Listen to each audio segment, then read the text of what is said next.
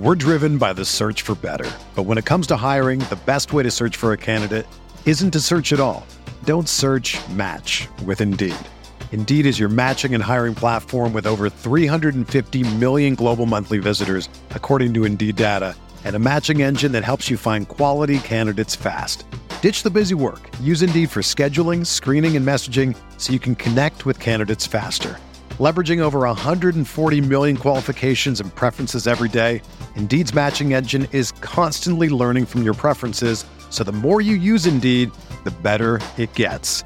Join more than 3.5 million businesses worldwide that use Indeed to hire great talent fast. And listeners of this show will get a $75 sponsored job credit to get your jobs more visibility at Indeed.com/Blue Wire. Just go to Indeed.com/Blue Wire right now and support our show by saying that you heard about Indeed on this podcast. That's Indeed.com/Blue Wire. Terms and conditions apply. Need to hire? You need Indeed. This podcast episode is brought to you by Coors Light.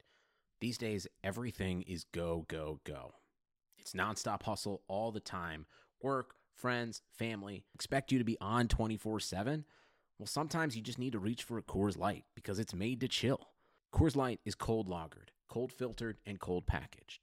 It's as crisp and refreshing as the Colorado Rockies. It is literally made to chill. Coors Light is the one I choose when I need to unwind. So when you want to hit reset, reach for the beer that's made to chill. Get Coors Light in the new look delivered straight to your door with Drizzly or Instacart. Celebrate responsibly. Coors Brewing Company, Golden, Colorado.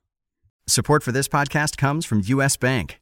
When it's time for a new credit card, the best ones do way more than just buy stuff.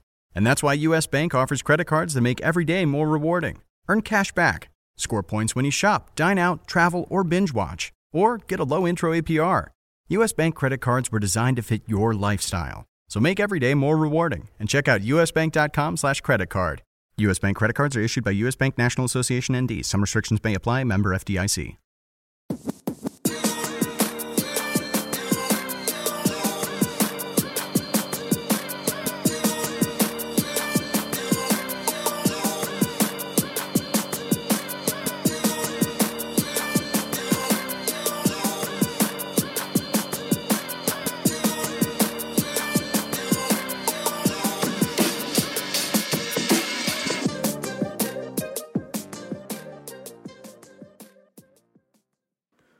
Welcome to the RotoWire Fantasy Football Podcast. Today is Wednesday, September 11th. I'm Jeff Erickson here, and my guest today is a familiar voice. You may have heard him many, many, many times on our platform. He is John Halpin. John, thank you so much for jumping on board with us today. You're welcome. Thanks for having me, Jeff. This is weird being on the other side of this and not being the host for a RotoWire podcast. Yeah, you don't have to prep any questions. You just get to talk about what you know. Easy. Yeah. No problem. Easy peasy mac and cheesy. As always, our podcasts are sponsored by Yahoo Fantasy Sports. Thank you, Yahoo, for your support. John, let's start off right away. Before we get into any news, tell everybody what you're doing. I know and where they can listen to you, most importantly. Well, where they can listen to me. Right now I'm doing a weekly podcast with the Carolina Panthers. For the past 5 years or so, I've done I do a 5-minute spot on their radio pregame show. I actually used to do a little TV for them when they had some TV shows. Nice. And this year they decided to launch a podcast network. A lot of NFL teams, as you might have noticed, are doing their own content and doing their own podcasts.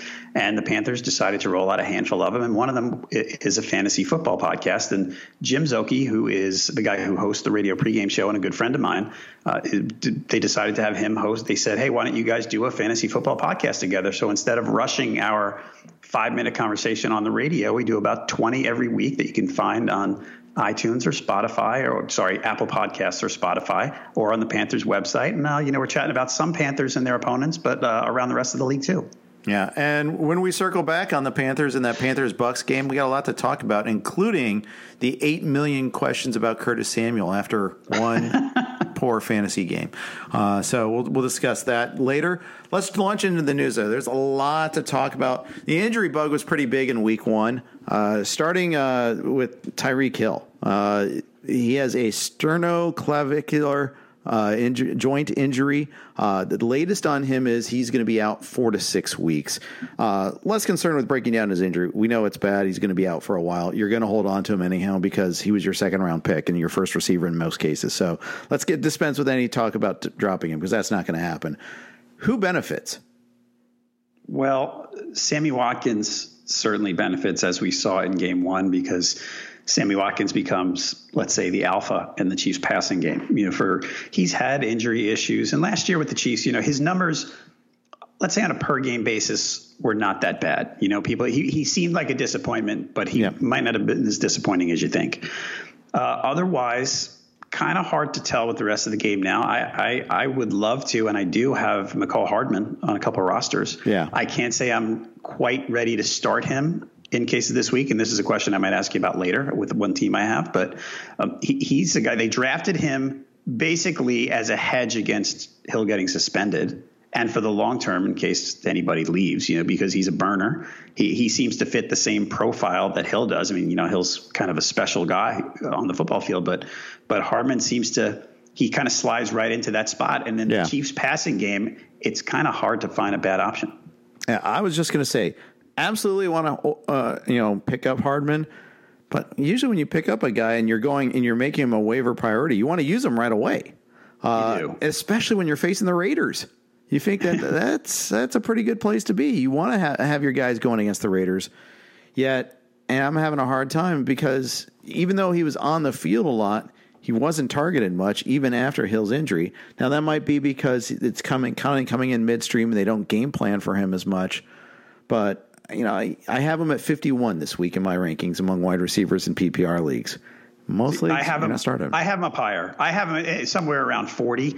And part of what I'm thinking is that last week's lack of targets were due to the fact that they were up by a lot of points too. I mean, true. Maybe that's true, maybe it's not, but I think that's possible.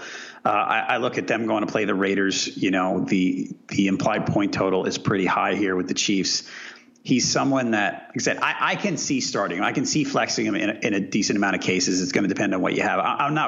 I get the sense that I'm not shying away from him as much as you are. Yeah, and I want to push him higher. I'm not shying away so much as I'm just like, I look at the name of, I'm like, no, I'd rather start. Like, okay, here's one as just try one on for an example. Christian Kirk or McCall Hardman. Kirk got like 13 targets last week. He's playing at Baltimore. Granted. Right? Yeah, that's a tough one. I think I'm going Hardman there. I looked at another one. Let's say who's above in certain rankings. DK Metcalf. I think I'm going Hardman there too. So and that's close for me. It's 46 to 51 for me. I mean, they're close calls. A.J. Brown versus Hardman's a tough one. Brown actually produced. Had 2 big plays against Cleveland last week. Faces the Colts. I'm not afraid of the Colts defense. I think that to me it's a difficult one.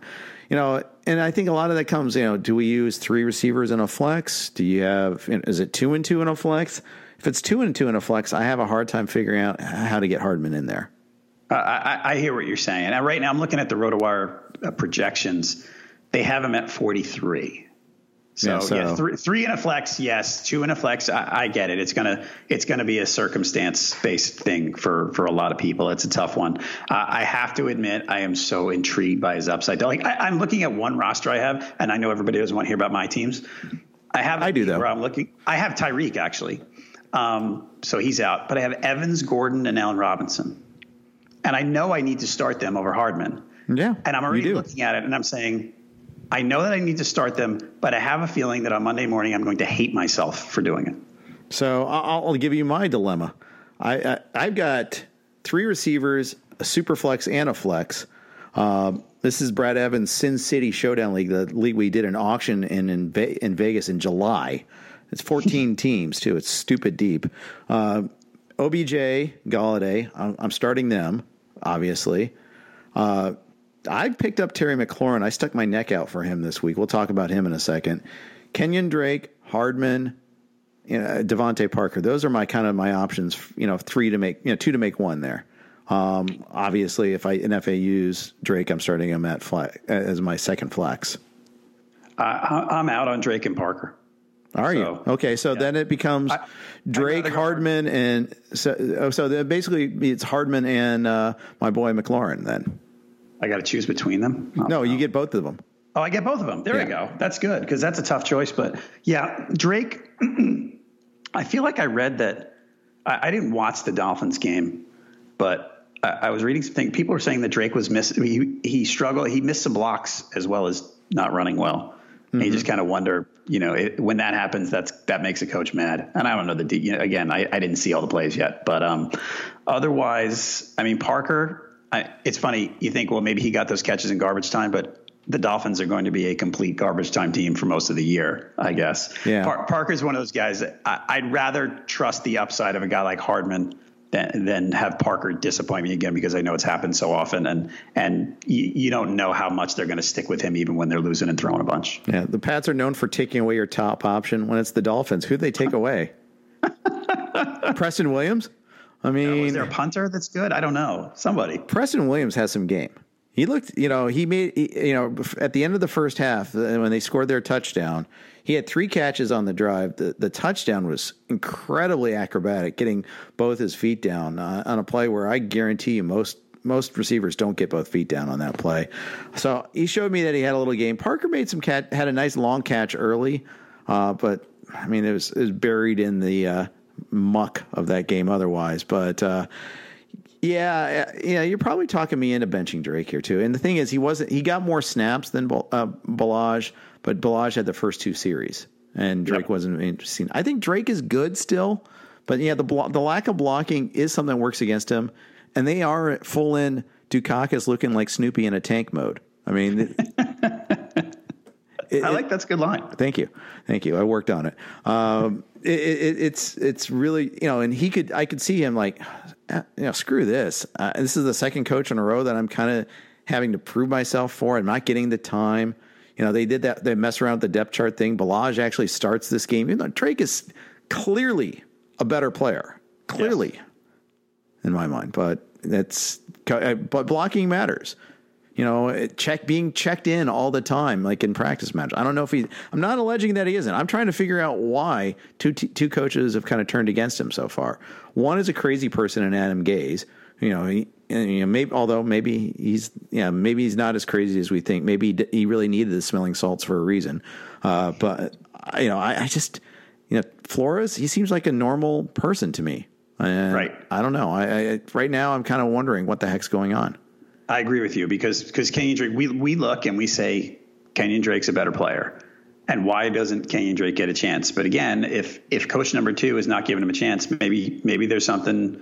I mean, I don't ever want to be the person who said, well, the coach must know better. Well, yeah, he knows better than me, but that doesn't mean he's going to make a good decision. Right.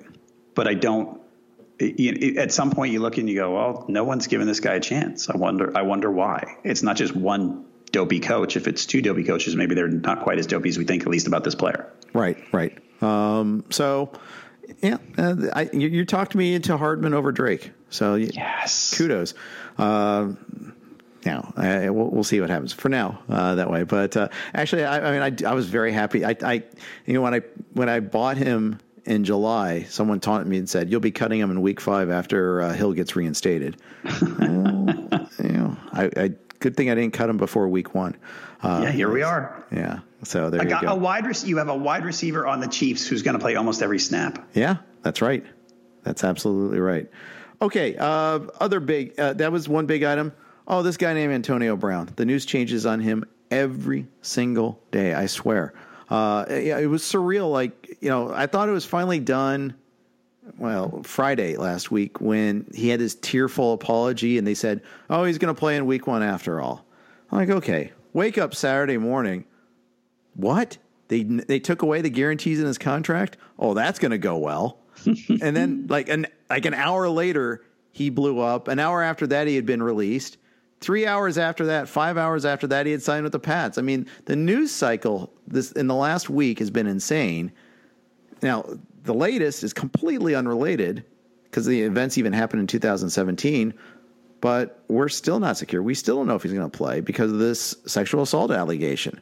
And John, I'm a recovering attorney. I don't play one in real life, only in the home game with my wife when my wife tells me stuff about her day. But I have no idea how this is going to play out. I don't choose to speculate. However, you have to look at what has happened. There is no law enforcement involved yet. He did practice today, and Bill Belichick said that he doesn't know whether he's going to be able to play. I think that's what we know. Is there anything else that I'm forgetting that is stuff that we actually know? There is nothing nothing else that I know of, and I agree with you. It's a weird situation. Absolutely, if you own Antonio Brown, purely from a fantasy football standpoint, of course, everybody, you don't feel as good about him today as you did yesterday. Because yesterday you were saying he's going to the Pats, all systems go, this is awesome. Right. Now you're saying, I don't know if or when he's going to play. He might play this week, and that's it. He might not play at all. He might play the whole season. I don't know. There's so much risk there. I mean, if you have him, you're holding and waiting. Right. But otherwise, it's just such a weird set of circumstances around him right now that you don't, from a fantasy football standpoint, if he's active on Sunday, you're starting him. But you have to have a reinforcement ready. I mean, at this point of the season, you're going to have a backup wide receiver who hopefully you like. But you need to be ready to pull the trigger because, this could be something theoretically that, we wake up Sunday morning and you hear, what, the Patriots decided to move on, or they decided to bench him, or he's on the exempt list, or whatever. I mean, we don't know. Anything could happen. So just be prepared to make a late decision if you own him. Right. I agree. And the thing is, I've ranked him as if I think he's going to play. And I've got him at 24. And that's only because I don't know if he's going to get a full workload in this first week.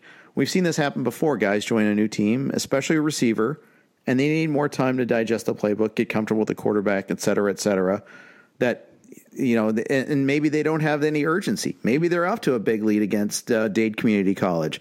That's one of the possibilities there, too, that maybe he gets 25 snaps. They may be 25 excellent snaps, exquisite snaps, but the volume probably won't be there in week 2. I think it'll be there soon enough. Chances are you own him, you're going to play him, but because 24 implies that anyhow. Unless you've got you're especially strong in wide receiver, that implies he's a starter in almost every format. I guess it's kind of a cop out in a way to put him at 24. It's just the same as putting him at 10 if you think about it. But you have to put him in some sort of order, and so that's where I've got him. And what I'm wondering about here, with Antonio Brown here, where do you stand on Josh Gordon? Like, he played well last week. Yes, he did. But now, there's only one football, and the target share is going to, he's going to take a hit. Every other Patriots receiver takes some sort of hit. For sure. With Antonio Brown there. Edelman seems like the guy who might be more immune from the hit. See, I'm the other way around. I think Edelman's the guy that gets hurt more.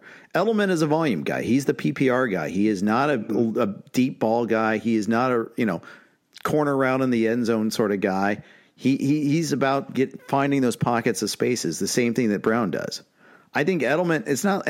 I think they're going to run a lot of 3 wide receiver sets, and it's going to be really hard to cover these guys. Maybe Gordon is on the field less in 2 receiver sets. Maybe that's one of the ramifications. But maybe it's that every once in a while, Edelman gets a few snaps off now. And that's good for the Pats, not good for us. That's true. Yeah, never good for us. I don't know. I was wondering if with Brown it's not like, the two of them, Brown and Gordon, are going to be going to run and go routes all day. But right. I just kind of had this feeling that the middle of the field would be a little freer and have less congestion for Edelman with, fewer people focusing on him. Yeah. Well, and that he might just be able to eat, just eat things up in the middle. Yeah. I guess kind of the question too is who eats up the Gronk routes? I mean, none of those guys are Gronk-esque in their stature, but maybe they're more in terms of running routes over the middle. Maybe that does help Edelman a little bit more. I think I downgraded Edelman in my rankings. That was my reaction to this. I've got Edelman this week at 30. I've got Josh Gordon at 35. I already had him below Edelman to begin with, but I didn't really move him too far down. In fact, I don't think I really moved him down at all. But Edelman, was probably wide receiver 20 before I've got him at 30.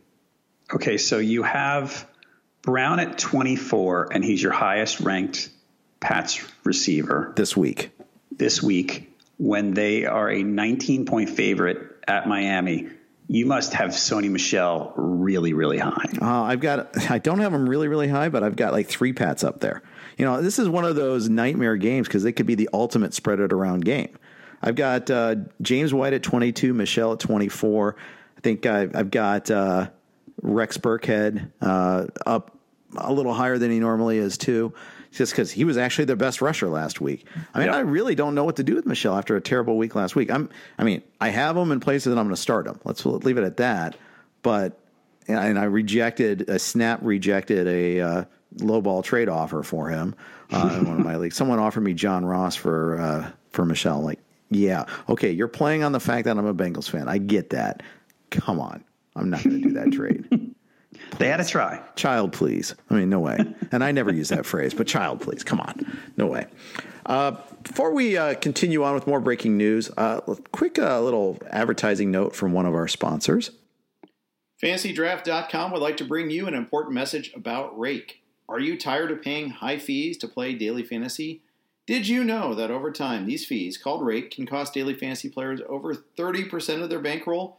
As daily fantasy sites continue to raise Rake, prize pools are being squeezed more and more, making it harder and harder for players like you to win.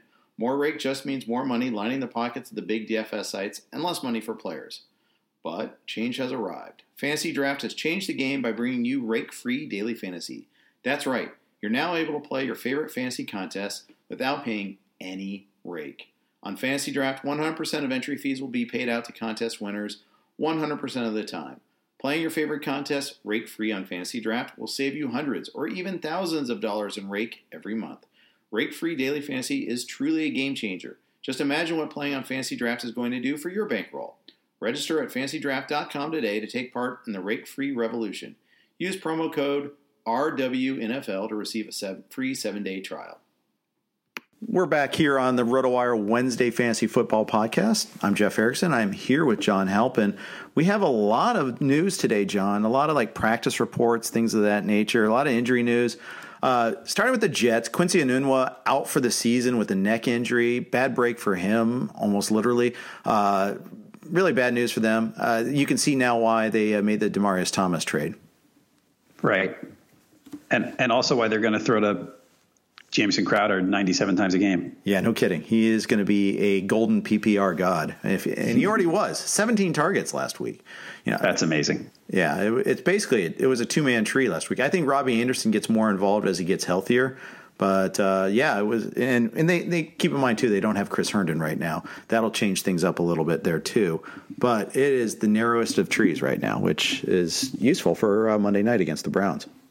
Absolutely. I'm with you. Robbie Anderson is he was one of those guys who, what was he going, 6th round or so during draft season. And he looked like he could be a really nice value there, that he was going to make you happy if you picked him. I still think that after week 1. I do too. I think that's right. Just, I don't know if I'm comfortable using him in week 2, but I'm happy to have him where I do still have him. Yeah. The Browns it's time for the Browns to step up. Their schedule is not easy. They better win this game. Yeah. Or else it's going to be not a free fall necessarily, but they could be heading toward a disappointing season when you think about the way everybody was talking about them during the offseason. I know I was one of those people who thought, no way they lose the division. And, the schedule is a rough one coming up. And this is not an easy game at the Jets. That's right. It isn't. In fact, I picked the Jets. Jets can't afford to lose this either. They had some aspirations of being good this year. They year 2 of Darnold. They got Lev Bell. You spent a good chunk of money on him. You figure that they want to see some returns, and they tanked away that game. In the ugliest of fashions. Have a new kicker this week. We'll see what happens there. But they're in desperation mode too. Your Carolina Panthers are in similar desperation mode. They have to win this game. Division rival, facing a team that was pretty embarrassing in their own right in Tampa Bay. Yeah, they really do need to win this. It's going to be people were so excited during training camp watching these guys because it was evident right away that Cam Newton was healthy. There was a lot of talk about how, well, he's going to be limited and all that. And then you see the camp videos, and the first day he's, jacking up 50-yard bombs to Curtis Samuel, and it looked great. The one thing I'm worried about with Cam obviously we don't want to overreact after one game. I wasn't too worried about, he missed some throws and he didn't throw deep very much. And I think that'll change. He seems to be healthy. The lack of running bothered me. And maybe it was the foot that he sprained in the third preseason game. But for years here, every year they seem to do this thing where they say, well, maybe Cam will run a little less and maybe we need to protect him. And they kind of hint at it. And every year Cam's Cam and he just runs. If he doesn't, not just fantasy, but as a real life quarterback, that's what his legs make him special. Yep. And maybe tomorrow night he comes back out and he runs, 8 times for 47 yards and gets a short touchdown and everything's back to normal. I just really hope I see that. Yeah, same. Absolutely. I totally agree with you on that. To the same extent, I was concerned about Pat Mahomes with that ankle injury against Jacksonville. They did dial things down after that. It was a little bit more conservative in offense. He did, from the parts I could see, they had that famous, truck power outage that we couldn't catch a lot of the second half of that game. But, that they did kind of dial things down. They also didn't have Tyreek Hill for the extent of that game too. So that might have also contributed to a different look in that offense. But obviously, even if, he doesn't run as much as Cam, but he had like 250 rushing yards last year. And more importantly, a lot of his stuff is done out of the pocket. He throws really well on the run. His ability to escape is a big part of who he is. If he doesn't have that, then, maybe not necessarily against the Raiders it will manifest itself like that, but it's definitely a different version of him. Yeah, you're right. And hopefully that, the fact that they dialed it back and a few days off gets him back to normal because you're at that addition, 250 yards, it doesn't sound like a lot. But when you add that on top of the, 40-ish touchdowns we expect him to throw, it just adds to a spectacular package. So you don't want to see any of that taken away. Yeah, absolutely. Now, for the record, he did practice fully on Wednesday. That's according to B.J. Kissel of the Chiefs official site. So good news there, at the very least, that, at least we're not going to have the practice concerns. We'll see. Thursday seems to be usually a little bit more physical of a practice. Friday's obviously a very important one. But so far, so good there. Speaking of injured quarterbacks, Deshaun Watson, he was awesome on Monday night, but he also was getting just crushed. He got hit 11 times. He went to the medical tent twice to get his back looked at. Practiced fully, though, today. Good news there. They say no injury concerns. John, I have concerns. I don't know about you, but I have injury concerns. If he gets hit like that all season long, he's going to be like taking buses to games again. It's not going to be pretty. Well, how many – I don't have the numbers in front of me. How many times did he get sacked and hit? He got hit a ton last year. I know – first half more than the second half, though. Right. There's a cumulative effect on that. Right. That could hurt, but, he hung in the whole season last year. All it takes is one bad hit. And you saw him. It was funny with Monday night with his back – that he was constantly stretching and trying to loosen it up, and it just didn't work, and he still played great. He's one. You would think that if he's going to move gingerly, that the rushing is going to cut down, and that's why you draft Deshaun Watson. It's not because he's going to throw 45 touchdowns. It's because he's going to run for 5 and run for 500-600 yards. Yeah, I follow a guy named Johnny Kinsley on Twitter at Brick Wall Blitz, and he really does a lot of good focusing on like QB hits, does a lot of screenshots. But every week he talks about the number of QB hits, and then he tracks like for the season, for portions of season. And last year, it was that's when I caught one of his tweets, and that caught my eye and it got me following him. And at that point, like Watson was a metric ton higher than everybody else, like at the halfway point. The second half of the season, they went run heavy. If you remember, they had a lot of games where Miller and Alfred Blue both had lots of carries in games. And they just they dialed down Watson a little bit. They still threw a lot to Hopkins. He always got his. And it might have been out of necessity, too, because they had a lot of injuries between Fuller and Kiki QT. But they changed. They fundamentally changed so they could protect Watson more. I think it was after the can't fly to Jacksonville game. That's right. I forgot about that. Yeah, they kind of changed things up quite a bit. And so, but anyhow, he's a good follow. I recommend it at Brick Wall Blitz. And he tracks the QB hits. And to me, that's been something I've been more attuned to see like what sort of pounding is he going to take. He got hit 11 times in week 1. Only the Miami quarterbacks got hit more. They got hit 12 times by Baltimore. Chicago got hit 11 times. And it matters. You see that sometimes. Now, Watson was able to overcome it. Trubisky was not. Miami, well, they have other issues going on there too. On the flip side, Derek Carr didn't get hit once on Monday night. That's amazing. And also super efficient night. And that's weird. 'Cause the Broncos defense they didn't look good. No, they didn't. If their defense doesn't look good, that's going to be a disaster of a season. Absolutely. I mean, they'll get better for sure, but Flacco was really not good. So you got to think. I'm shocked for one. He's elite, Jeff. Yeah. Come on. They've got the Bears at home. You got to think that's going to be a big bounce back effort for them. And even if they win, that game, I think I'm going under 40.5 in that game. Yeah. So I don't know if you listen to the XM show at all, but every Tuesday, I do guess the spread. He's already looked at it, but he quizzes me on it. And I say what I think the line's going to be and what I think the line should be, and we talk about a total. And last week for Packers Bears, I said 39 for the total, and he mocked me. Said, it would never be that. It was a 13-point game. I mean, it was like, but it was like 43 or 44, I think it was. But yeah, my logic was that the Bears are a fearsome defense at home. Neither team got much play from their starters in the preseason. In fact, maybe none at all. And I think it was essentially a preseason half. Maybe the second half would be better, but then there was all these penalties, just a sloppy game. Yeah, it really was. And, it was not a great way to kick off the season. I'm hoping that my favorite game that I watched over the weekend was I wound up watching the fourth quarter and the overtime of Cardinals-Lions.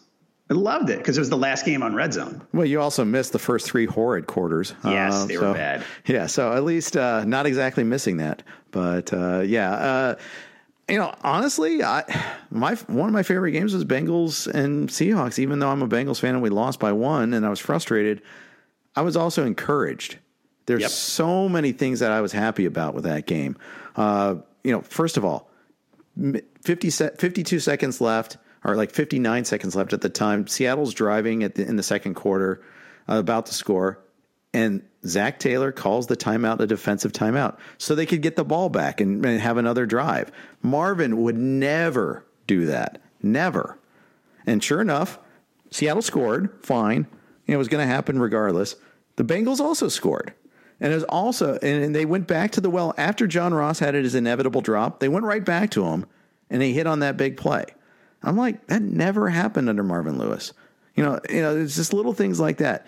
A guy who makes a mistake in the Marvin Lewis era, he gets buried, just absolutely buried. And that guy being Ross every time. You spend the 9th overall pick on a guy, you gotta get past mistakes. When you got so much speed, you got to just keep working. You can't squander the asset. Right. I don't know who I was listening to today talking about John Ross saying that he was averaging 4 yards of separation according to Next Gen Stats. Yeah. On his targets. I mean, that's incredible. I mean, the physical talent is so hard to ignore. Yeah. There. It really was true. Now, Trey Flowers was part of that. He was the corner on that one that they were burning repeatedly. But there are other corners that can be burned repeatedly too. And just wait till AJ Green gets back. He was like, this is the most modern, sophisticated offense. He had a press conference today and he goes, I can't wait to play in it. He was pumped about John Ross having that game. I saw other quotes from the sideline saying that never what used to happen. A lot of buy-in going on there. I like that. I like that the defense isn't forcing old formations. They'll go 5-2 if they have to, because they're getting their best players on the field. Basketball had this positionless revolution. Just get your best players on the court. Football's kind of going through that now too. Yep. And what you're learning with the Bengals is all you got to do is find a guy who knows Sean McVay and you're all set. Yeah. Once was a pen pal of Sean McVay. Yeah. Things like that. Knew his nanny. Things of that there you nature. go. Yeah. Other news items. Juju Smith-Schuster, left the Sunday night game with a toe injury. He was limited in practice today. They said all along that was going to be the case, though. I'm not really concerned. Wednesday's often a limited day. You see veteran rest days for a lot of players sometimes. So I'm not too concerned about that one. Friday's obviously the big day. Yeah. So looking at that team, you were trying to, in the preseason, identify the number 2 receiver because you said, well, they led the league in pass attempts last year. And even if that'll go down a bit with Antonio Brown, there's enough room for 2 receivers to produce or for, let's say, for a guy to produce behind Juju. Yep. Dante Moncrief appeared to be number 2, and he had such a rough night. He had a bunch of targets. He dropped a few, didn't go well. And James Washington got some garbage time, but he was pretty clearly lower in the pecking order. Yeah. So, I mean, are you done with Moncrief, or are you still keeping the faith there? I'm holding him, but not starting him. Yep. Although whoever draws flowers on Sunday, I mean, I'm big on Pittsburgh this week. All bets are off if Juju can't go or if he comes in questionable or something like that. Then maybe I'll change my tune. But I actually think that this is going to be Pittsburgh and Pittsburgh big this week. Pittsburgh big. Okay. That's a good one. They're always better at home. I think that Seattle is a flawed team. I know they got Clowney, and that's going to help the pass rush. I think their secondary is awful. I think they're really, truly awful. And I think their offensive line's terrible, too. Russell Wilson was running for his life all day. And maybe some of that's the Bengals, that their strength is their defensive line. But this was a bad defensive team last year. And, they have 4 linebackers on the roster. 4. Linebacker's still a weakness. Chris Carson got his, but he didn't tear him apart either. He wasn't gashing him for 7-yard runs all the time. Lockett only got 2 targets, and part of that was because Wilson didn't have time. He got sacked, I think, 5 times, and he was hurried a number of other times. His mobility helps a lot, but that's always been a story. But I think they go to Heinz Field, they travel across the country. I feel like they're just not going to. I think they're going to be exposed. Now, Pittsburgh got exposed on Sunday night. It's weird that I'm going with the feeling with Pittsburgh and using my eyes on Seattle. But, it is what it is. I feel Pittsburgh big in this one. I don't blame you for that. And I know you talk about, what you're supposed to – you mentioned what you're supposed to trust. We've been watching this league for too long. The Steelers are far from terrible. Even if they're disappointing this year, they're more mediocre than bad. Right. They come home after a bad loss, and with their 0-1 is not backs against the wall, but it's not too far away. And these teams in the NFL, teams like Pittsburgh and Seattle, there's not a mismatch there. The talent level is probably pretty close. I could totally see Pittsburgh coming up with a big win here, just because they they almost have to have one. Yeah, I do think it's funny that the storyline going into Sunday though was, Tomlin should be coach of the year for the last 8 years after seeing all that's gone on, and then they lose 33-3. It's like congratulating themselves for ridding themselves of those 2 cancers, if there really were cancers. Look what he held the team together, except for last year. But, maybe, losing that talent still matters more. Did you hear the Le'Veon Bell 911 call story? No, I did not. Okay. Got to hear it. The way the story went. Now, people, you can think of this however you want, whether it's a cancer or worse or better or whatever. Le'Veon Bell apparently got robbed. These 2 women were at his house. I knew about that. Yeah. All his ice got stolen. Right. All his ice got stolen because he left them at his house to go work out. And when he got home, they were gone and many of his belongings were gone. And he called 911 I don't know if it was 911 or just a police call to report this robbery. And he was asked to describe the women. And they said, what were they wearing? And he said, I don't know. They were naked the last time I saw them. That's tremendous. It really is. That is awesome. I never heard that. I almost fell out of my chair when I read that. That is beautiful. I love that. How do you say that to a 911 operator? I guess when you are Le'Veon Bell, you can say what you want, I suppose. I guess so. I guess, world we do not live in for 1,000, Alex. Right. There you go. A couple more big news items, actually, and we're remiss in not bringing this up sooner. The Chargers, apparently, that whole leaving San Diego and playing in somebody else's stadium that was built on an Indian burial ground is not working out well for them. Hunter Henry, the latest injury for him, and it's sick to see him get hurt again like this, even though I don't have him anywhere. I have 12 leagues, John, 13 leagues, and I don't have him anywhere. But he has a tibia plateau fracture, could keep him sidelined for around 4 to 6 weeks is the latest I'm hearing from Adam Schefter of ESPN. Huge injury.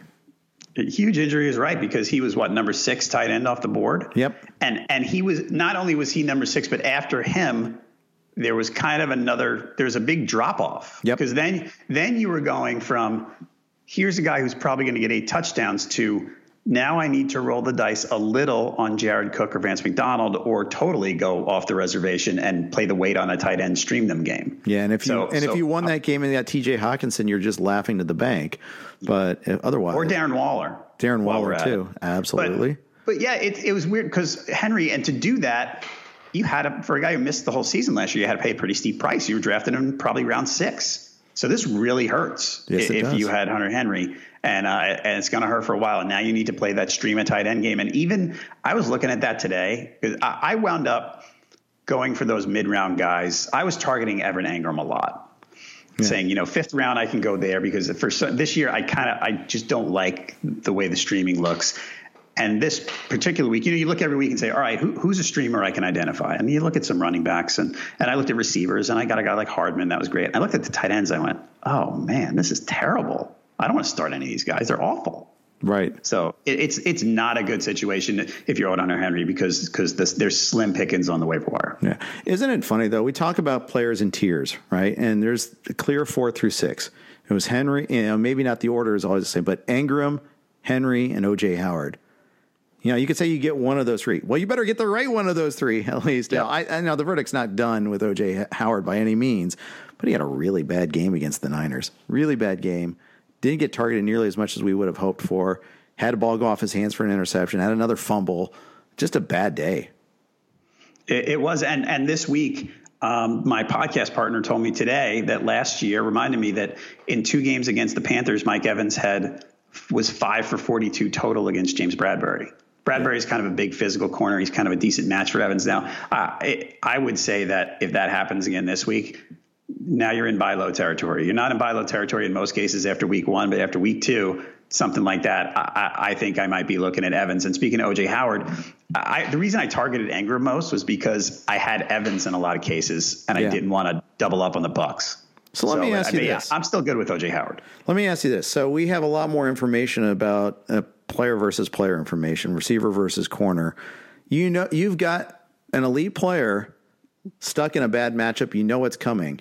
Is it actionable at all, or do you just have to grin and bear it? The Evans one specifically, let's say. I mean, look, I think the corner has to be a lot more elite than Bradbury, even though we've got some evidence that he's been a tough matchup on Evans. You're starting Mike Evans. The corner wide receiver matchup, I get into back in the Revis Island days. That's when I get into that. For the most part, the corner has to be really locked down like that for it to affect me much. Even in the Revis Island days, all it takes is one play where he's not matched up against your guy. I mean, right.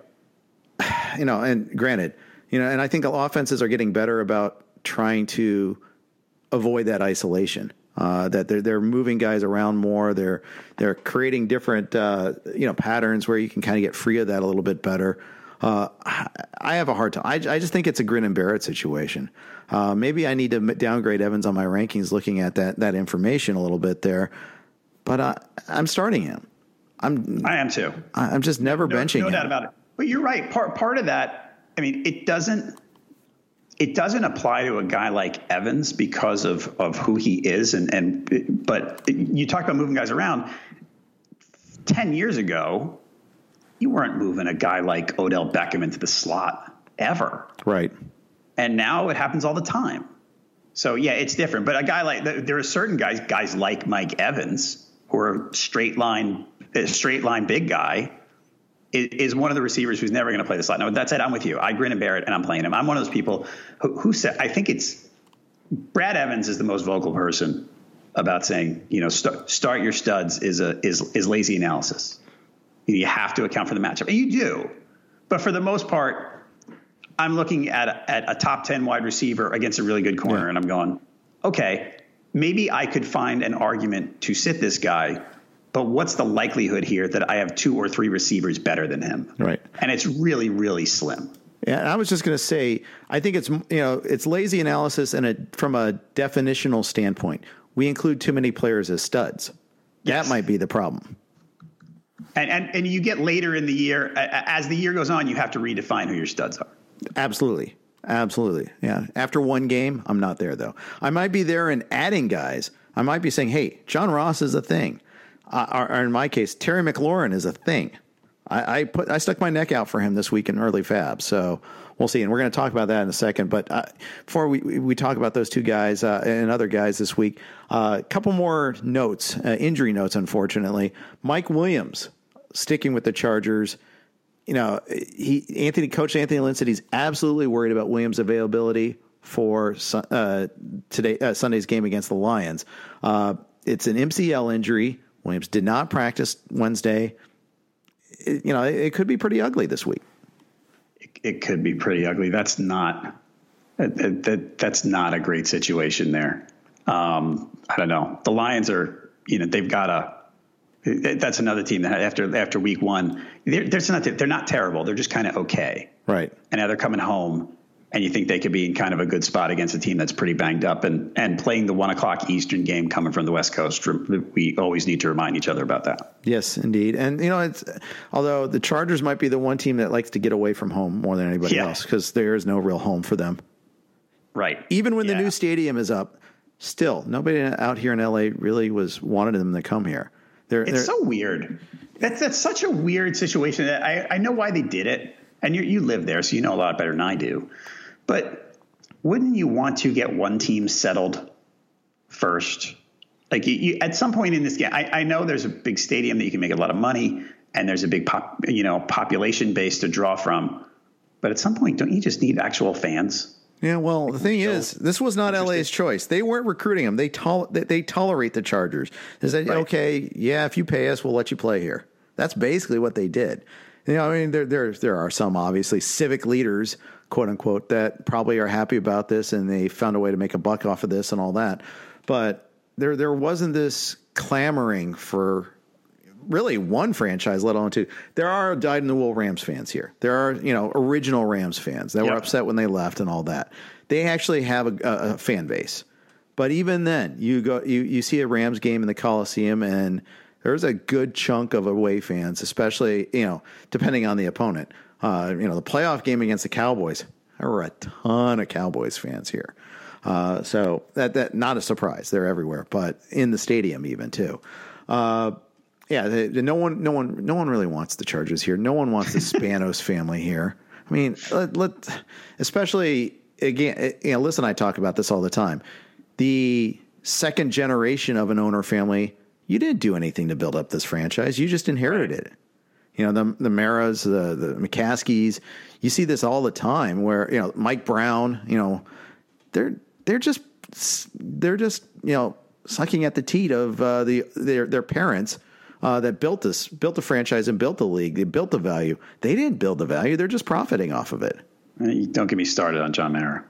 That's gonna make me like I might have to come on with a list and bitch about that for 20 minutes. Eli, all right. What? Eli for 2021. 4 years. Eli for 2020. Exactly. Yeah. Oh man, it's never gonna end. It's never gonna end. One more news note before we get a note from our sponsor Yahoo. Joe Mixon did not practice today. He's got an ankle injury. He's day to day. This one was going to be one that we're kind of going to go down to the wire all along. We kind of thought that this was going to be the case. Not definitively in or out just yet.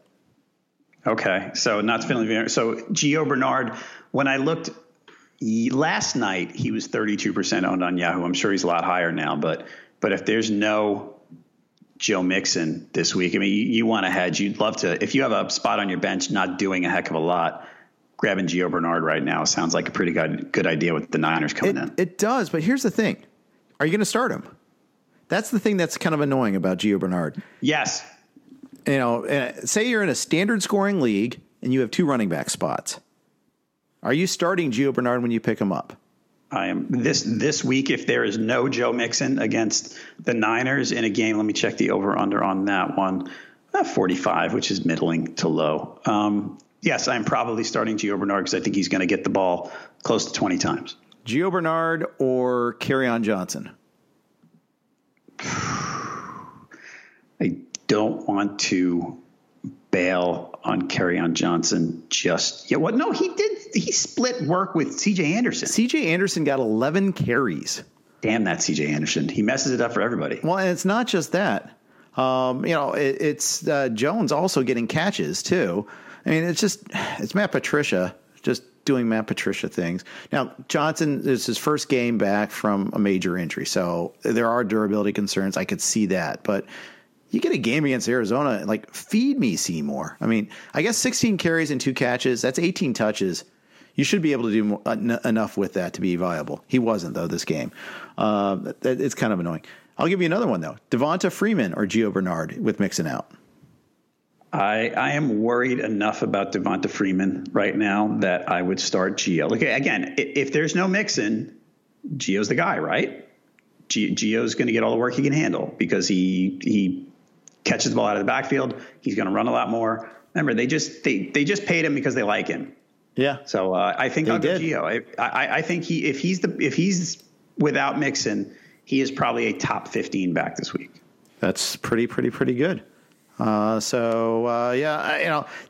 okay. As long as you're there, then okay. I love the talent, and who knows? Maybe Mixon's thing turns out to be a worse ankle sprain than they let on, and it's 3 weeks or 4 weeks, and Gio is great, and he fits in perfectly with the Zach Taylor offense. These are all possible things too.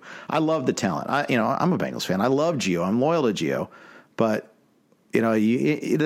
I guess my point is get him, but it's not like you're going to spend like 50% of your budget to get him.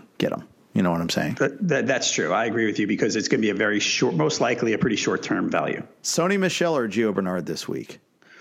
I think I lean Sony because they're probably going to crush the Dolphins, and Sony's got a decent. If there are, I don't know if there are 5 guys more likely to get 2 touchdowns than Sony Michel. Yeah, I think I'm bumping him up in my rankings, by the way. I think I'm getting over my chicken ways and moving him up. But anyways, we'll move on from that. Little note from one of our sponsors from Yahoo. The NFL season is officially underway, which means Yahoo Daily Fantasy Football has returned. There's a million reasons to enter the free Yahoo Cup on Daily Fantasy, and they're all dollars. That's right. Yahoo Cup is free to enter, and a perfect lineup will win you $1 million every week of the football season. It's as easy as entering the contest and picking your players. If you're over 18, that means you, John, you're allowed, and a United States citizen, there's no reason why you shouldn't take your shot. Yahoo Daily Fantasy Football has new contests every week with guaranteed cash prizes. Even if you don't score a perfect lineup, you can still walk away from a game with a little cash. Just slot in, all your Giants against the Bills, and you'll be fine, just fine. Low-owned stack. Choose Yahoo Daily Fantasy today. Get started now at yahoo.com/dailyfantasy. So we've been splicing our talk a little bit with some pickup ideas here and there. Talked about Mecole Hardman. I want to go talk a little bit more about Terry McLaurin. It's a guy that I've stuck my neck out on. I used a big chunk of FAAB in a couple of my leagues, John.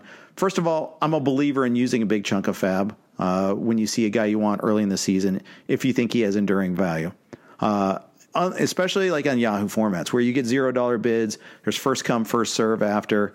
It's a little bit different than the NFFC where you have a finite FAAB total. You don't have first come, first serve pickups. There are no $0 bids. That's a little bit different. But in football, more than baseball, go get your guy when you see a guy. Yep. And go get him early if you can. Yeah. And so, you have to believe that he has enduring value. I believe McLaurin does. He makes some great catches. Not only just the big play, but there was a play in the 2-minute drill in the second quarter. There was a 4th down conversion in the 4th quarter. He made a great acrobatic catch. Keenum missed him on another play. It looks to me like Keenum is looking to him as his guy. I don't blame him. I mean, you always have to think about the draft investment. They drafted this guy in the 3rd round, so they certainly like him and they're going to trust him a little bit. If you're worried about Terry McLaurin, please go search Redskins depth chart. Yes. Google, right? And you're going to find such a mishmash of names. Now you're looking at it now and going, oh man, Josh Doxson isn't even there anymore. And he stunk. Yeah. This is just terrible. Why wouldn't Terry McLaurin be their top receiver this year? I mean, there's every argument for it, unless you want to say, well, maybe it's going to be Chris Thompson, which is a different kind of story. But yeah, Terry McLaurin, they liked him. He's pretty good. They invested a lot in him. I mean, why can't he catch 75 balls this year? It's not like anyone else is. Yeah, that's right. So I have already picked him up in 3 leagues last night. We've got more tonight and a couple more tomorrow, and I'll be in on him. I actually have him already in the NFFC where we have 20-man rosters. So that was nice that I preempted my bid. That's a good feeling. I like him more than Hardman. Well, yeah, part of what you have to factor in there is that Tyreek's probably going to be back at some point. Yes. So you would think that McLaurin has more enduring value. They also have Kelsey. They also have Watkins. They also can throw to Williams. They have better options in the. Chris Thompson's great too. So that Williams and Thompson cancel each other out. But other than, the Chiefs have better other options. They do, and with Hardman, I would think that while he plays, maybe the highs will be higher, but McLaurin will be more dependable. Yeah, that's kind of how I'm reading it. That's how I'm addressing it there. So that's my priority this week. Over Hardman, over Marquise Brown, over AJ Brown, over John Ross. He's my top target this week, at least as far as wide receivers go. Okay, hold on. Over John Ross, which goes back to what I said a minute ago, probably because AJ Green looms somewhere. Yeah. Although I do think Ross has enduring value. I will say that. For week 2, let's say for weeks 2 and 3, who do you want to start, McLaurin or John Ross? McLaurin. Okay. The matchup against the Cowboys isn't great, but and maybe that's just the Bengals pessimistic, self-hating Bengals fan in me here. That I've seen too much of the bad John Ross. I've seen too much of the bad Bengals, and I have to I'm still eye bleaching, still working on that. But it's bad. It's the life of a Bengals fan has not been. It drives me crazy. I have my wife's family grew up as Dallas Cowboys fans because my father-in-law was from Texas. And I literally said on our first date, my wife told me she was a Cowboys fan growing up, and I said, I don't know that this is going to work out. This is just bad. Yeah. But we worked it out, and everything's great. There you go. My sister-in-law still sometimes like, oh, they drive me crazy. I hate being a Cowboys fan. I'm like, why don't you go be a Bengals or Browns fan for 5 years in the 1990s before you start complaining? Can you name the coach of the last Bengals playoff win? Is it Sam Wyche? It is. Wow, got it. Yes. But that's reaching way back. Way, way, way back. Yeah, that's my point. The Bills lost 4 Super Bowls in a row, but they made 4 Super Bowls in a row. They had a really long playoff drought. I get it. Bengals have a playoff win drought that's longer than anybody, I think. I don't know. I think we're in the upper tier of tortured fan bases. That's for sure. I think totally Browns, Lions, Bills, Bengals, all these Rust Belt towns. They're all really tortured. Yeah, it's sad, and I know Ryan Fowler, who was one of my colleagues at Fox, was a lifelong Browns fan, and it's so interesting to talk to people who like teams like that, because you look and you're like, hey, your team looks really good and they won last week and things look great and they're going to make the playoffs. They go, yeah, they're going to screw it up. Yeah. I'll tell you it's this. So negative. I'll tell you this. You want to know, the worst thing is for me, the dumbest thing at all is the reason I'm a Bengals fan is because my dad was a Bengals fan. I grew up in Indy before the Colts were there. Okay. He is no longer a Bengals fan. He lives in Kansas. He's now a Chiefs fan. I only am a Bengals fan because I inherited it from my dad. I haven't been to Cincinnati in 25 years. I haven't been there as an adult. I've never been to a game in the new stadium. Yet I stupidly hang on. But part of it is like, I don't want to be a bandwagon fan, so I can't jump on the Rams.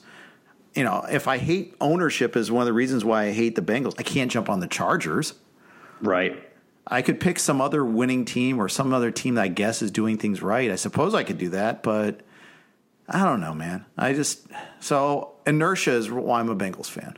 Well, but also, look, you're a true fan, and when the day comes, hopefully it does. I in baseball, I grew up a Yankees fan, and when the Red Sox won the World Series in 2004, I watched their fans. I said, I'm never going to feel that.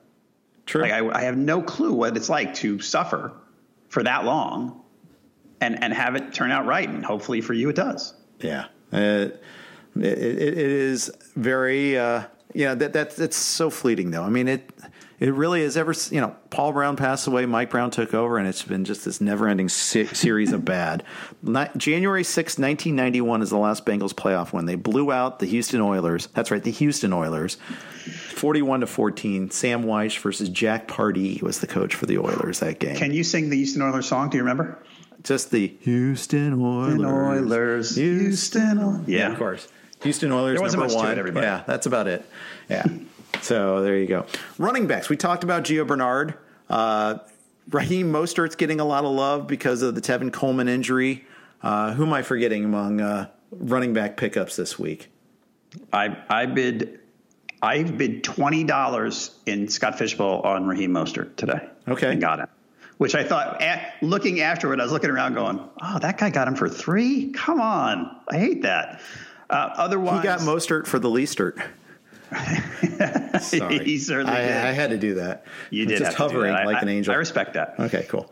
Who do I want to pick up here? You probably can't get Royce Freeman. Mostert is the guy I was targeting. I would love to try to make an argument for one of the Bucks, but I just can't. They're so fractured. I did pick up Ronald Jones somewhere. 75 yards isn't nothing. I know. That was pretty good. He even caught a pass. Yeah, he's capable. What was that thing that the position coach at college said that he puts his hands the wrong way when he catches the ball or something? Something like that. And then then he got thrown under the bus by the coaching staff in Tampa last year. It was really ugly, actually. I was kind of like, well, they really weren't. They were really. Most people, have some sort of tact involved. I don't know, but they didn't at all here. I'm forgetting one. Here's one. There's an obvious one. It's going to start this week. Yeah. He's like 800 years old, but Adrian Peterson. I know. And it makes sense. It makes sense. The volume's going to be there most likely. They might lose, but I thought they were going to get killed last week, and they didn't. I've been writing off Adrian Peterson for a few years, and every year once he gets the job and he gets some work and he has a few good games. This coming Sunday, I mean, you know what it's going to be, that when he's on the field, they're going to run, and when Chris Thompson's on the field, they're going to throw. But Peterson's going to be on the field on early downs, and he's probably going to carry the ball 15 times. If you're looking for a running back on the waiver wire, I mean, how greedy do you want to be? Exactly right. Two more players. One, if you're for knock on glass, break glass in case of emergency, but Darren Sproles got a lot of work this past week. Actually was the first to carry the ball for the Eagles. The annoying platoon continues to the chagrin of Miles Sanders owners, although Sanders had a TD called back. I think he looked good on another big run. He actually is the guy I kind of still want in that Eagles backfield. But if you're in a really deep league, a PPR league, are you throwing a buck at Darren Sproles? I don't think I'm throwing a buck at Darren Sproles because he's got to compete with those other guys. Sanders is going to be there. I mean, I'm looking at snap count. He was on the field for 23 snaps. And I know he got a bunch of work. But I think that I'd probably rather go after a guy like Mostert who has 15 carry upside. I agree with you on that. Or a guy like Peterson is going to score. Darren Sproles kind of is what he is, and the 12 touches that he got, 9 carries and 3 receptions, that's probably represents a ceiling for him or something close to it. That I'd agree with. I'm with you on that. Quarterback. If you're in a QB flex league, a super flex league, Gardner Minshew is going to get a lot of love this week. He went for some pretty big bids. I got him for 47 in Fishbowl. I dropped pick Patrick because he's going to lose his job eventually anyhow. I just, it was a July draft. So fine, I had him as my third quarterback. I figure I'm going to use Minshew a decent amount, I think. I was impressed with his performance in relief of Foles. Yeah, same. If you're in a 2-quarterback league, you grabbing anybody like that is fine. I think for this week, Josh Allen was still available in a bunch of leagues as of at least last night. I don't know about as much this morning. And if you watch the Giants and the Cowboys last week, the Giants have a bad defense, and the secondary is the worst part of that defense. And Josh Allen still can't hit the side of a barn pretty much. He's still going to run plenty. And in a great way, his running is less depending on the coaches and more depending on him. Just he feels the pressure and he's like, I'm out of here. So he runs plenty on his own, which is terrific. With this matchup, if you're looking for a weekly streamer and considering his availability, I think Josh Allen's it. I agree. I like him a lot. And, he gets that late touchdown. It's nice. He's got a better receiver in John Brown this year. I think that's something also I look forward to seeing. So, yeah, I'm with you on that. Finally, a tight end. If Darren Waller's gone in almost every league, but if he is, go pick him up. I'd even pick him up over TJ Hawkinson, who is available in like 2 of my leagues. That's kind of the area I'm looking at there. But otherwise, it's pretty grim at tight end. It is very grim. I think the 2 people that I might look at, one would be I'm a fan of Dallas Goedert, and I know where he is in the pecking order, but if I was scrambling for a tight end, he might be a guy I'd pick up and take a shot at. The other one, Greg Olsen, hurt his back the other day. He was a full go in practice on Wednesday, and it sounds like he's going to play. He's listed as questionable. Just keep an eye on that. I would, if I was really struggling to fill my tight end spot this week, I would be very patient and wait till 7:00 tomorrow on Thursday night to see the inactives list, just to make sure that Olsen's not on it. Because if he is, then Ian Thomas becomes a really good play this week. Yeah, I like that. I like that one a lot. That'll be our segue to talking a little bit about this Carolina-Tampa game. But a note from one of our sponsors. Getting tickets online can be far too complicated. With hundreds of sites and varying levels of reliability, it's hard to know who to trust. That's why SeatGeek is the way to go. SeatGeek pulls millions of tickets into one place, so you can easily find the seats you want for a price you're willing to pay. There's nothing quite like being there in person, and SeatGeek will get you closer to the action for a great value. SeatGeek is designed to make your ticket buying experience easier than ever. By searching multiple ticket sites and grading every ticket based on value, SeatGeek helps you immediately identify the best seats that fit your budget. Plus, every purchase is fully guaranteed, so you can shop for tickets on SeatGeek with confidence. Made SeatGeek your go-to ticket source from everything to sports and concerts to comedy and theater. I actually have the SeatGeek app on my phone, and I've used it quite a bit of times. Most recently for baseball tickets, actually. Dodger game one time, and then another time in Atlanta when I was with Scott Genstad, a friend of the Sunday baseball podcast, when we were in Atlanta, and we bought tickets to Braves-Mets game when we saw Peter Alonso discover water in the new stadium in Atlanta there. There are a lot of great events coming up. NFL season has already started. Go get your tickets through SeatGeek. Best of all, my listeners can get $10 off their first SeatGeek purchase of $30 or more. Just download the SeatGeek app and enter promo code ROTONFL today. That's promo code ROTONFL for $10 off your first SeatGeek purchase of $30 or more. SeatGeek. Life's an event. We have the tickets. We're here talking with John Halpin. I almost called you Jim Halpert or John Halpert. Wow. I'm sure that's happened. Like someone's called you Halpert before. They've had to have. They have, yes. Yeah. I'm Jeff Erickson, by the way. Some people call me Leif Erickson. Actually, I got teachers that call me Eric all the time. I had people call me Eric. I look like an Erickson, but yeah. Eric's son, Eric. It's easy to do. Anyways, we are talking about the Panthers-Bucks game on Thursday night. You're in the Charlotte area. You do a fantasy podcast on Panthers.com. So you guys can check that out there. Subtle reminder. Let's go back to the thing we were talking about. I think we either brought it up in the first segment or we talked about it off air. I had a lot of people ask me about Curtis Samuel this week, and I am not worried in the slightest about him. I think if someone cuts him, I'm jumping all over him. I'm trying to trade for him right now. There's some concern about the route tree he runs and all that. What say you? I say where you drafted Curtis Samuel, which was, let's say, round 8 or 9 early in the summer and probably as low as round 6 later on, I'm not worried either. I think we need to temper our expectations. Like, look, there were people making, Antonio Brown comparisons. and maybe that could happen. Right. I'm not expecting it necessarily, but he's a talented guy, and he's a fast guy who seems to be able to get open. Runs routes well, things like that. And I think he's going to do really well. Just remember that they still have DJ Moore, who they really like, and they're going to throw to a lot. They're still going to throw the ball 10 times a game to Christian McCaffrey. They have some decent tight ends. Curtis Samuel he's probably not going to be – he's going to be good, and at the end of the day, he's probably going to have the production you want.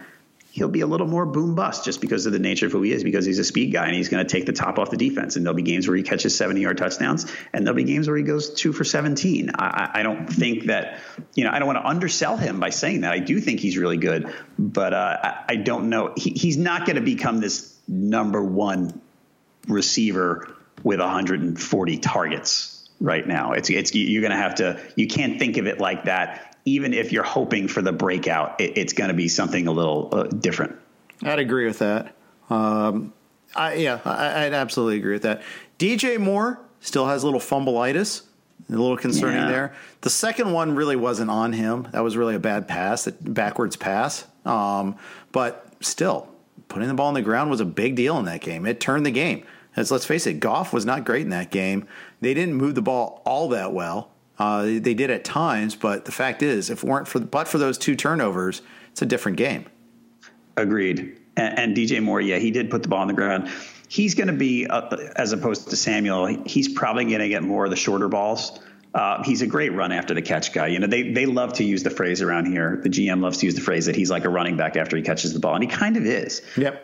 He's a nice player, and still, as much as I like Samuel, and as much as I bought into a lot of the hype in the summer, if you got to pick one to be more productive this year, it's going to be Moore. I mean, Samuel probably has a higher ceiling, but for the 2019 fantasy season, if you're going to bet on one, Moore's probably going to be the guy, and he's probably going to get more looks from Cam Newton. Yeah, I'd agree with that.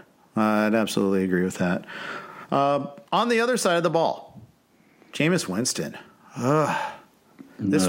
Hey, it's Bruce Arians. He should be better. They got great weapons. I bought into that hype. I'm still, like you, I have Mike Evans. I coveted Mike Evans.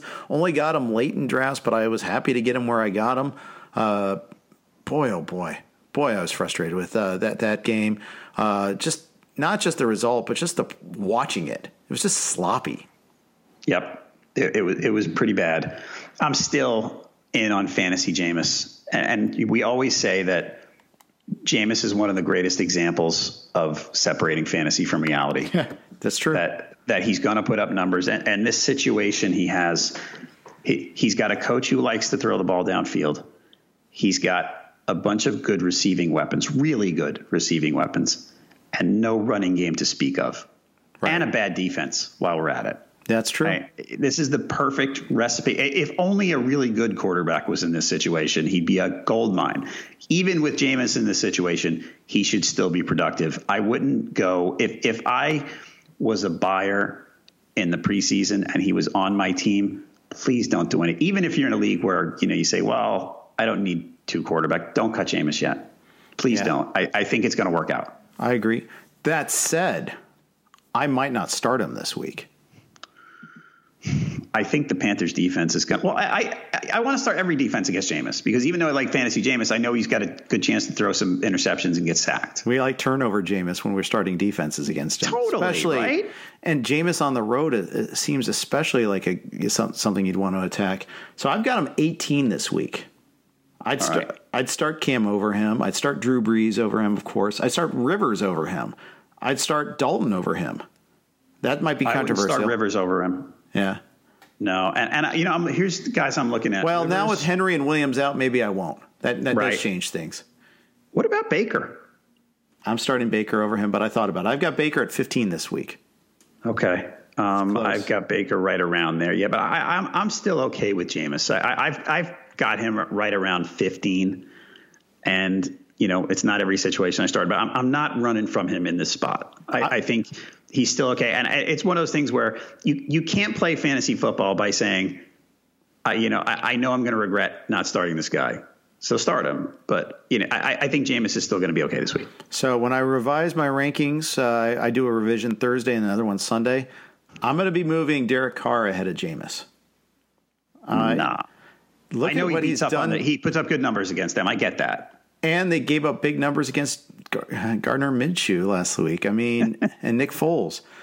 It's not in KC. It's in Oakland. I know. Josh Jacobs. Don't forget Josh Jacobs. I will not forget Josh Jacobs. Although I won't have to. I will temporarily forget him when I'm messing around with my quarterbacks. But yeah, I probably won't start him tomorrow night unless it's like my only quarterback that I drafted, which is the case in a couple of leagues, in at least one league, I'm not going to go pick up Case Keenum over him. I'm not going to pick up Jacoby Brissett over him. I'm benching Kyler Murray this week. Not that I don't have Kyler Murray, but if I were to have him, I would not be starting him this week. Okay, Kyler's at Baltimore.